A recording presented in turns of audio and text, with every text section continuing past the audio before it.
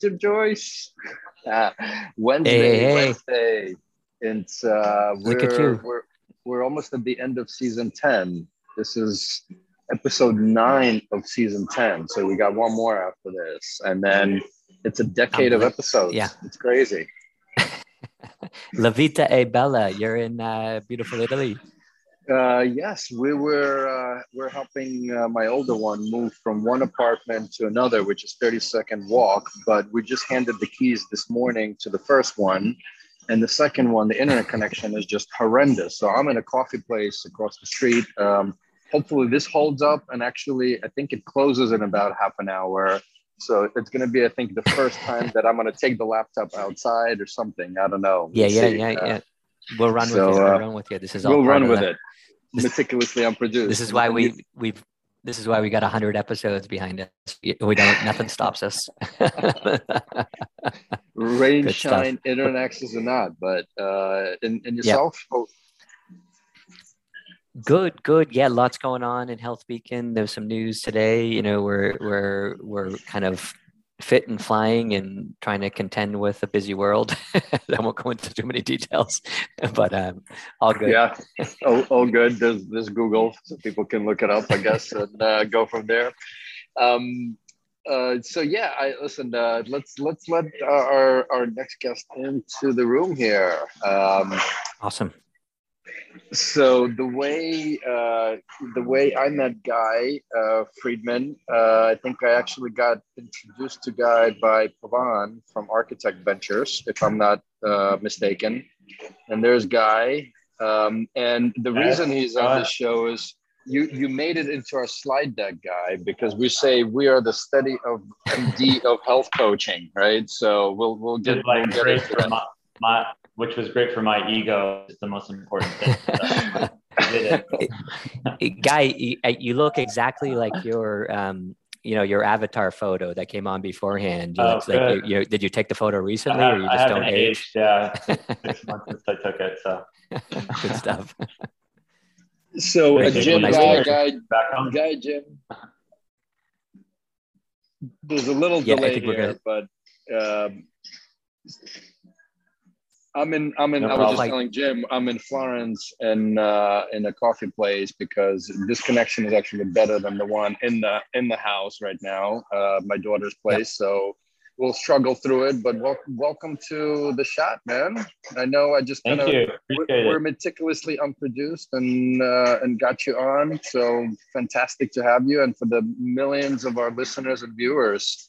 Let's tell us a little bit about yourself. You can start from Sure. birth all the way From however you birth. want to come. Yeah. From birth, sure. So yeah, I was born in Los Angeles, the suburbs. So I grew up there, and pretty typical LA suburb upbringing. Moved out to Boston for college, so I went to Tufts University in the Boston area. Then after undergrad, I worked in Manhattan, a series of jobs like consulting, banking, the typical track. Right. And then in 2006, right? 2006, I went to Wharton in Philadelphia. And so that's kind of where like the entrepreneurship stuff started. I started to get really interested in starting my own business and doing my own thing. So after I graduated Wharton, I started this company called Hire Next. Okay. And the product there was something called, it was a platform for online proctoring for higher ed and certification exams. Okay. Was kind of a very, very niche industry at the dawn of the education era. Now I'm a pretty large piece of the online ed market. But basically the product was when you took a exam for a college or university remotely, like you're in Florence and you're taking the UCLA math course, you could take your final or midterm exam over the computer, and we'd observe you over the webcam while you took the test and cheat. So now with COVID and online education exploding, it's actually one of the other businesses that really took off during COVID. So I did the full kind of like entrepreneurial round trip with that. Started it, sort of bootstrapped it to start, raised some VC, sold it, worked for the acquirer for a few years, and then after that, I found myself, I did the little earnout. How long was that? How long was that whole the whole beginning thing was 10? 5 years. So Wow. the startup was 3 years, and then I sold it and then worked for the acquirer for 2 years. So it's kind of a 5 year and which then was usual the most 2 year. fun. Yeah, 2 year, yeah. Which was it's the actually most more stressful. stressful. Well, I think it's a different type of stress, right? There's the Not running out of money. I'm not getting a ton of traction. What am I going to do? That sort of stress at the startup. Right. Yeah. And then there's someone buys you, and Right. you join like a rocket ship. Like we're Right. talking massive growth in a very complex business. So Right. that was actually really stressful to join them, and suddenly like there's all these stakeholders, employees. I had never had that, so it was Right. really cool to get that experience. And what about people touching your baby, you know, like giving you how to run it? How'd you find that? That wasn't too, I'm not one of those, Control freaks. no, not control. Like there's a statement a lot of people make, I could never work for anyone. I thought it was pretty fun to work with that company. Like they were a great group and really smart, earth too, not like crazy startup people. Like they're just grinding away at this business. I learned a lot and it was fun. And so, did I was did gonna that. just comment. It's a very different experience, right? Like different scale, different tools on the belt that you learn. Right. Absolutely, scaling is a different level of stress because it's one thing to fail; it's another thing to have the opportunity to succeed and not do it. And we're going through it now too, which is there's a real opportunity to create a generational business right now where different than like we don't have any traction. How are we gonna do that? So you almost can't imagine it. Like inside your brain, yeah, you almost can't imagine it when you actually get the traction. You'd be like, I can't believe we got this, and we're gonna do whatever in some moments, in your darker moments, we're gonna screw this up, and we've got everyone, we got the money, we got the resources. Yeah, no, it's I call it preparing for success. Like, what happens if we're successful? It's unimaginable. What if we actually sign this deal? Like, are we like So I try and like get the framework of the team, like prepare for success. Think about what you're doing now manually. 100 exit. Is it going to work? No, obviously, because so we have to scale ourselves as well as execute. You have to think about what if this 10 exits? What if it 100 exits? We have to. And it's this really interesting skill set of like when everything's within touching distance, you can manipulate it, you can do stuff, and you can do so much at a small scale where, with some developers, you smart people that you just can't do as soon as that, scales to any degree. Exactly. Yeah, no, it's a different type of stress, but it's fun. It's all of it's fun. Yeah. I think, to have fun every day. So where was I? Okay. So I left that company, and I took about 6 months off in between gigs. Me and my family, we moved to St. Louis, Missouri, where my wife is from. Okay. So kind of just like got in the bunker and really thought, okay, so I've worked in this industry where we're connecting up people via video. The proctor, which was, a younger like college student in my case, but was doing something in a complex system across a bunch of different entities. I thought, oh, this is really a telehealth platform. So I started to study telemedicine and digital health and didn't like any of the business models I saw. I just thought I definitely didn't want to do urgent care, teledoc type consult. This was 2015, 2016. So there wasn't innovation that was happening now. But one thing I got really obsessed with was this idea that everyone was kind of like, no one was really optimizing for trust between the patient and the clinician. And that was kind of getting lost in all the innovation and all the ideas out there. So when we launched SteadyMD, we actually were a direct to consumer virtual primary care business. But we really tried to emulate the brick and mortar concierge primary care industry. Not like some people say concierge and it's really, pretty like primary care plus or whatever you want to call it. We were 10x the price of our closest competitor per month. So you paid a lot of money relative to online, but not relative to the in-person, but it was $99 a month, just for reference. But you got like a very bespoke, like aligned clinician with your life and lifestyle and health habits. Right. Or we matched you to the perfect clinician. And then it was a subscription business. And so you patients paid a monthly fee. The doctors saw those patients, and we built everything around that. So that was our core business for about 4+ years. Did the whole direct-to-consumer playbook, marketed on social media. Patients signed up, we took care of them, retained them, and it was a great product. We grew every single month, had really good numbers. It was growing like pretty rapidly. Right. Wow. But during those, I was going to say there's a but coming, right? Because the SteadyMD I know today is not the SteadyMD that you described for 4 years. Yeah, right? no, so fast forward to early 2020, we kind of looked up and realized we built all this infrastructure to run our own business. Right. The ability to recruit, manage, and train clinicians across all 50 states, geographies, like that whole operational effectiveness. Train them on like all these different clinical protocols, prescriptions, labs, referrals, and back office staff doing the support for that in all 50 states at scale. A really robust product and technology that connected the patient experience to the clinician experience. So intake forms, scheduling systems, a really, really good chat app, which is still the best out there, and translating that to a clinician experience that could scale. And then underneath it all was this 50-state regulatory infrastructure, which we muscled out.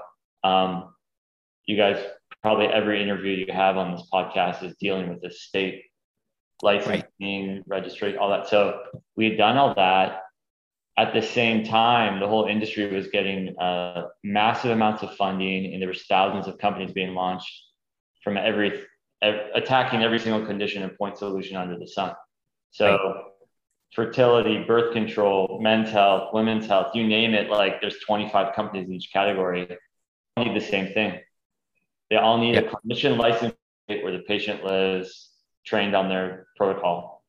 And, we realized in order for there, they'd have to spend the 2 or 3 years we spent, like super expensive money-wise, and then operationally, it's just a beast. Dozens of people, a huge amount of your attention. So we developed, this infrastructure platform that allowed other companies to plug into our clinician network using our product and tech.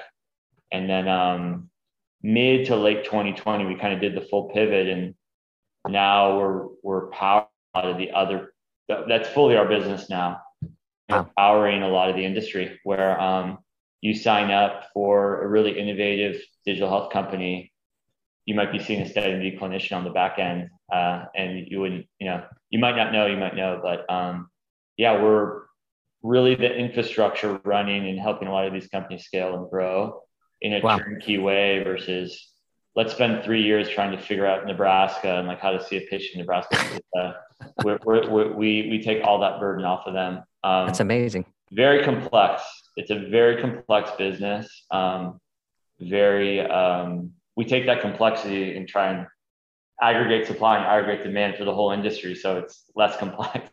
But to see a patient in a state, you have to get aligned with your clinicians by their state licensure and forecast, which is just a monster. Yeah.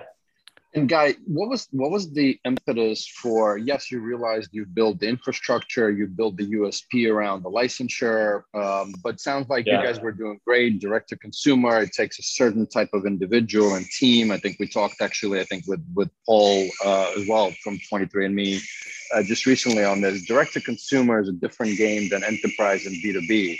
What was the pivot? What was the big idea? And actually, how do you even manage 4 years of revenues, standing up the team and then doing the pivot, powering up, other companies. So curious on that part of the journey. Yeah, so it's funny. I actually say this a lot. I don't know if I should be revealing this, but like I didn't do this crazy strategic review and called a board meeting and said, I'm pivoting, guys. I see this opportunity. One of our friends in digital health called me and said, hey, do you have any clinicians you could lend me for a few hours a day? Right. So I said to my clinician, as a way to augment I love my consumer business. You guys, I will allow you to work like under our infrastructure on this platform, just as a way for you guys to make some extra money if you're not busy. Right. It was like, that was it. And then, it was as close to a viral product as you could get in this corner of enterprise infrastructure. Wow. After we did that one project, I got dozens and dozens of calls from everyone. Based on, I didn't change my website, didn't hire anyone, didn't like go try and sell it, but just like, so I love this. The brilliant part, I guess, was aggressively listening to that and pivoting and not, ignoring it. But the signals were like, hit you over the head with the 2x4. It was so obvious that this was going to be a monster. Like, and I knew it. I've been in startups 10 years. I'm not like I knew it. I was like, this is my chance, like once in a career. To get this amount of inbound, right? Without trying is like, oh my gosh. So we pivoted the whole business to that. It was so fast. You asked who we hired. I didn't hire anyone. The amount of business we got, we didn't have time to hire, train, and stand something up.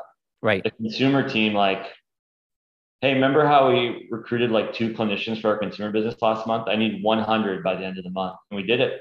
It was just kind of one of those cool moments in your career where talk about 100x, right? 100x. Yeah, it was crazy. It was like it was pretty cool though, because limited resources and there was no backup, there was no like magic. We weren't going to solve the problem, with money or new team members in the time that the business was coming in. Yeah. So we had to do it quickly, and we did, and then we aggressively spent the last year and a half hiring the right infrastructure to keep scaling and growing with 4 or 5. Who do you, I mean, like, so I imagine that the demand, like, is it, now are you at the point where you're looking for certain types of, like, are you starting to segment that, or are you still kind of like, hey, we're going to be the infrastructure for all these fascinating digital health, opportunities and properties? It's not always like crazy creative stuff. Sometimes it's just like you're running urgent care or virtual primary care, which is really great too. I mean, that's a great product. Yep. But yeah, no, we're seeing like kind of like AWS, wherever the volume is, we will be. So, okay. I think it's like, if you're scaling, right.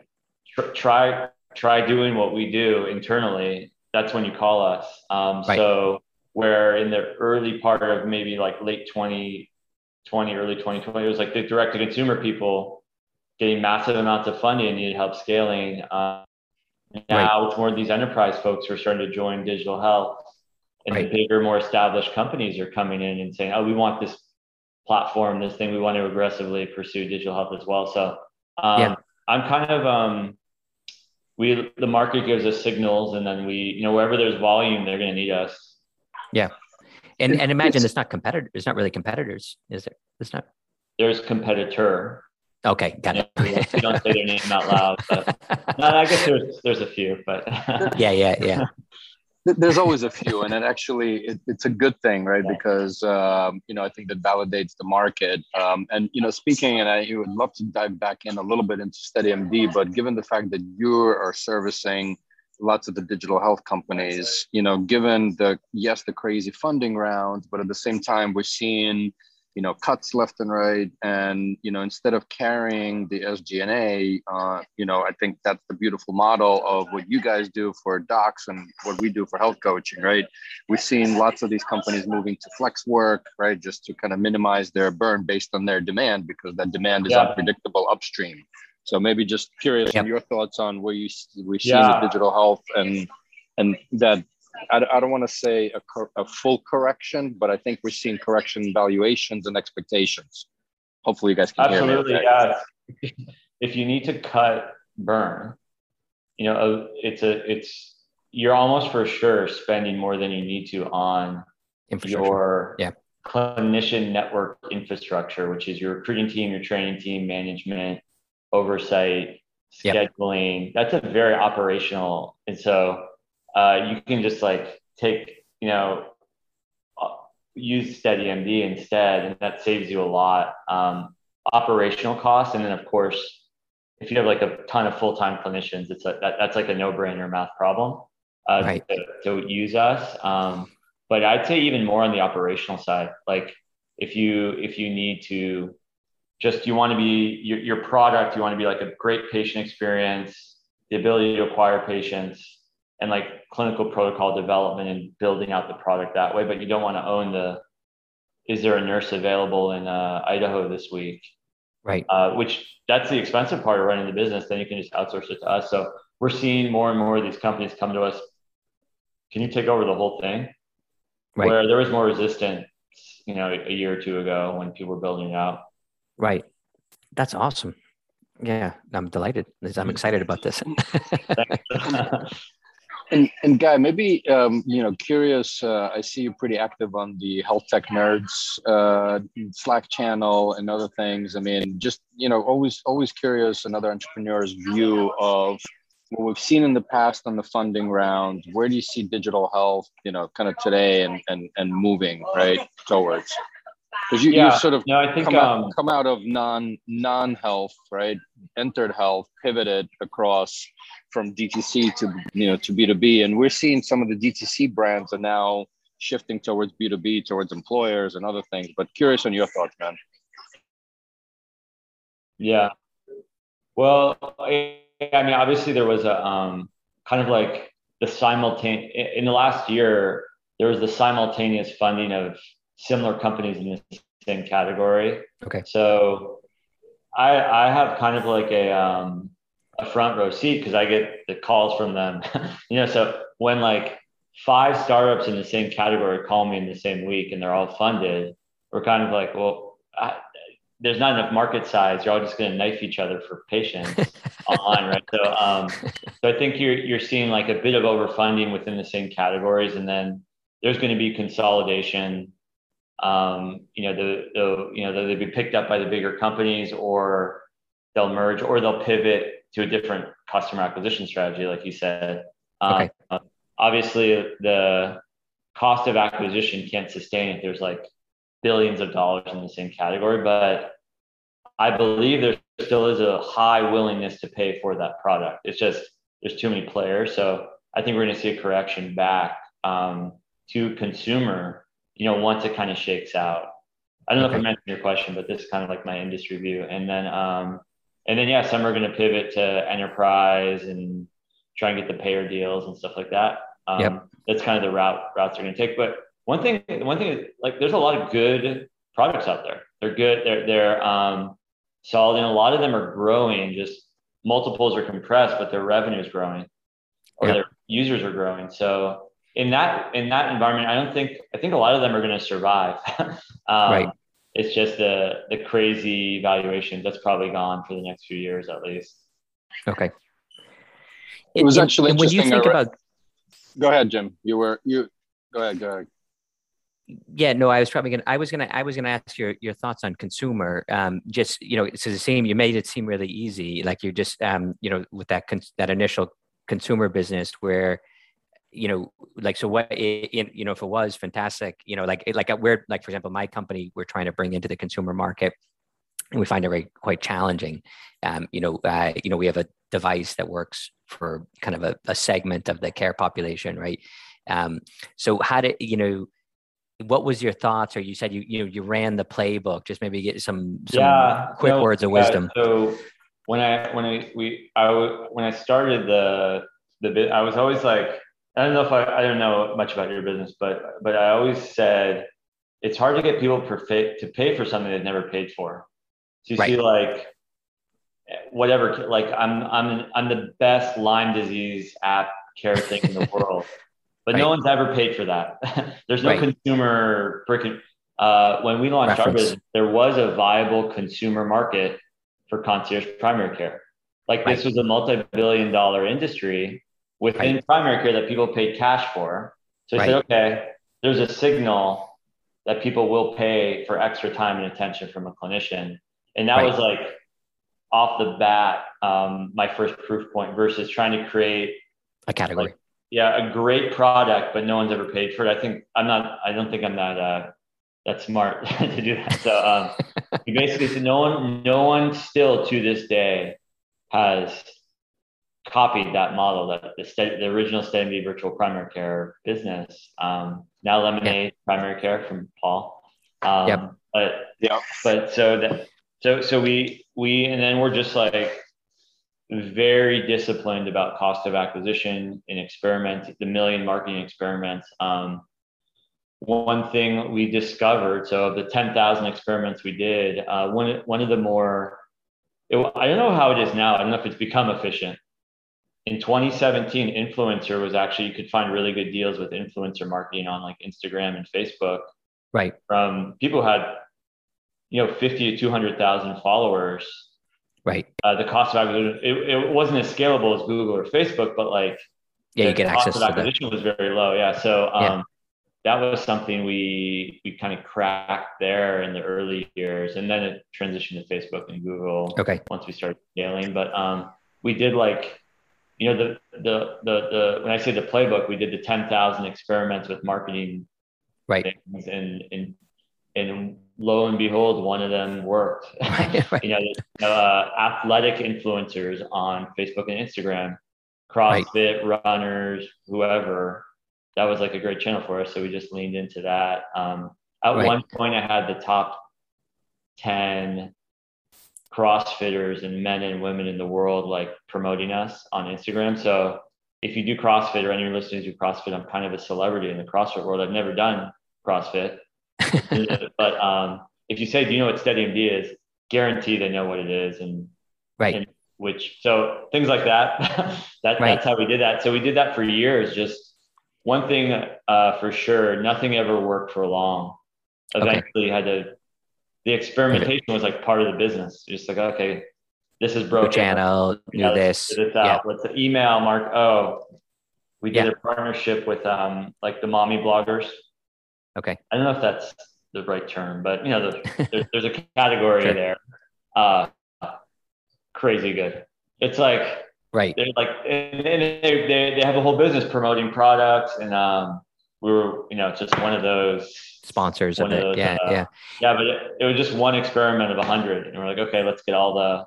And what is it? And when you look at that with experimentation, like, is it, is it just similar to consumer? Like, it's just getting health tech people to think like a consumer acquisition. I was talking about my old business for that. Yeah. The new like you said, we have not that much competition. So fortunately, we market on like LinkedIn, Facebook, and but it's a lot of inbound. Like our biggest deals, they just call us, So luckily, we're sort of in a, 2 or 3 players are in this market, really. Right. So you're calling all those players if you want to do something, and so but obviously that's going to change. More competition will come in, and it'll get more competitive, and we're going to have to be aggressive about our marketing and branding strategy for now. And retention, right? And retention, right? Because there's not enough docs out there in US, right? And so, is what potentially could happen. And, we're looking at this even from a health coach perspective, right? Don't want to talk about Uber and Lyft, but, many drivers have Uber and Lyft, right? So does that mean, some of these docs will be on, SteadyMD and, unmentioned competitors at the same time, right?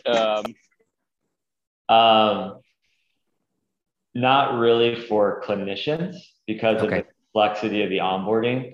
It's too annoying to be on 2 platforms. It's like credential, background check, contract. It's not like the come to this conference room, we'll train you to be a Uber, like a delivery driver or whatever. That part. And then in the platform, you're available for like different partners and the training. Like it's not as slick as a single ride. So I think you might really love one company and work for them. Like I love this digital health company, I'm going to work for them. And then do SteadyMD on the side. Doesn't really make sense to do that though. Just work for SteadyMD and we'll get you access to all these cool digital health opportunities. Let us be your agent to the industry. Right. You don't need to do it with 2 companies. Like it doesn't make sense. It's sort of a similar offering. And you saying, so how do you, I mean, so how do you deal with all this inbound? Are you able to manage it? Yeah, we have exactly. we everyone tell them what we do. We have, like, there's a lot of work that goes in what we do. So it's kind of like explaining to them, almost educating them on, like, here's what you're looking at if you don't go with SteadyMD, right? And then here's what we can offer. And if you're talking to someone that understands that, it's almost physical. You can see their shoulders relax. Explaining them what SteadyMD is, because I got stressed when you started talking about state to state regulations. Oh, no, so if you're in the industry, you're like, what? There's always a moment, I think, when people do digital health startups where someone talks about all that stuff. Like, really? And then they call us, and we say, basically, we can solve this problem for you turnkey. And then it's not an easy sale because of pricing, but the value prop is unassailable. It's like, of course, Cool. Sorry, gents. I'm getting kicked out because the coffee place is, so I keep moving more and more away from the Wi-Fi. But this is our guy. This is siesta time. Meticulously unproduced. And with that, Jim, do you want to just then go to your famous question, or? Yeah, absolutely. So for yourself, obviously an East Coast to West Coast transplant, ending up in the in the beautiful state of Missouri, and you're walking into a coffee shop at an event, and you overhear this entrepreneur that had already launched and sold other companies is moving into healthcare for the first time, and he's completely stressed out, thinking about the challenge. And you look at that much younger person after you've sold, or after you've built SteadyMD into the multi-billion-dollar iconic healthcare company. And what piece of advice would you give to that young guy? No pun intended. Yeah, no, good question. I mean, there's like a laundry list of tactical advice, I would say, just like little things, but like the big overall, I think it's honestly like find like-minded people who are as ambitious as you, because I think healthcare is one of those industries where it's so easy to be skeptical. And if you pitch your business to anyone, it's like you're either going to get the blank stare because they don't, or they'll tell you how it's currently done. Right. And it's kind of like you need the people who you need those your network of folks that aren't skeptical and will chop it up with you about any crazy idea you have. Like, I have crazy ideas, but I always use the example, like, if I went to one of my friends and said, hey, I want to compete with SpaceX. Right. I mean, they're dominant. I want to fly to Mars too. A lot of friends would be like, all right, let's think, how would we do this? Like you have to like buy rocket fuel and like buy a rocket. Like, we actually talk about it, where 95% of my, my friends who are good friends would just like, it's not. So find those people. That's my like high level, but obviously tactical. I'll give you the play-by-play. Use Trello, Slack, stuff like that. But I think it's find people that it's lonely if you have crazy ideas and you're an entrepreneur and no one really knows what you're doing. To not have people to talk to about it. So, and I definitely didn't in the early years. Like, I didn't care about that. Right. And so it was lonely. It was like I was a solo founder, and now I think that's something you really have to cultivate too. And I'm shy, so it's not easy. But that's probably my biggest piece of advice. That's awesome. That's why I hang out with you, Jim. I was just going to say, that's why we do this Wednesdays. It's a crazy idea that was born and stuck with it. Crazy idea. If you guys want to start the Crazy Idea podcast, I'll keep you. Yeah. That's our awesome. Next career. I have too many podcasts going on already, but I admire it. I think I'm jealous of these podcasts because you talk to cool people all day. So that's great. No, amazing. That's awesome. Awesome. Guy, thanks for joining. And for That's fun. Many listeners, share, subscribe, and pass it on. Cheers. Sure. Yeah. Thanks for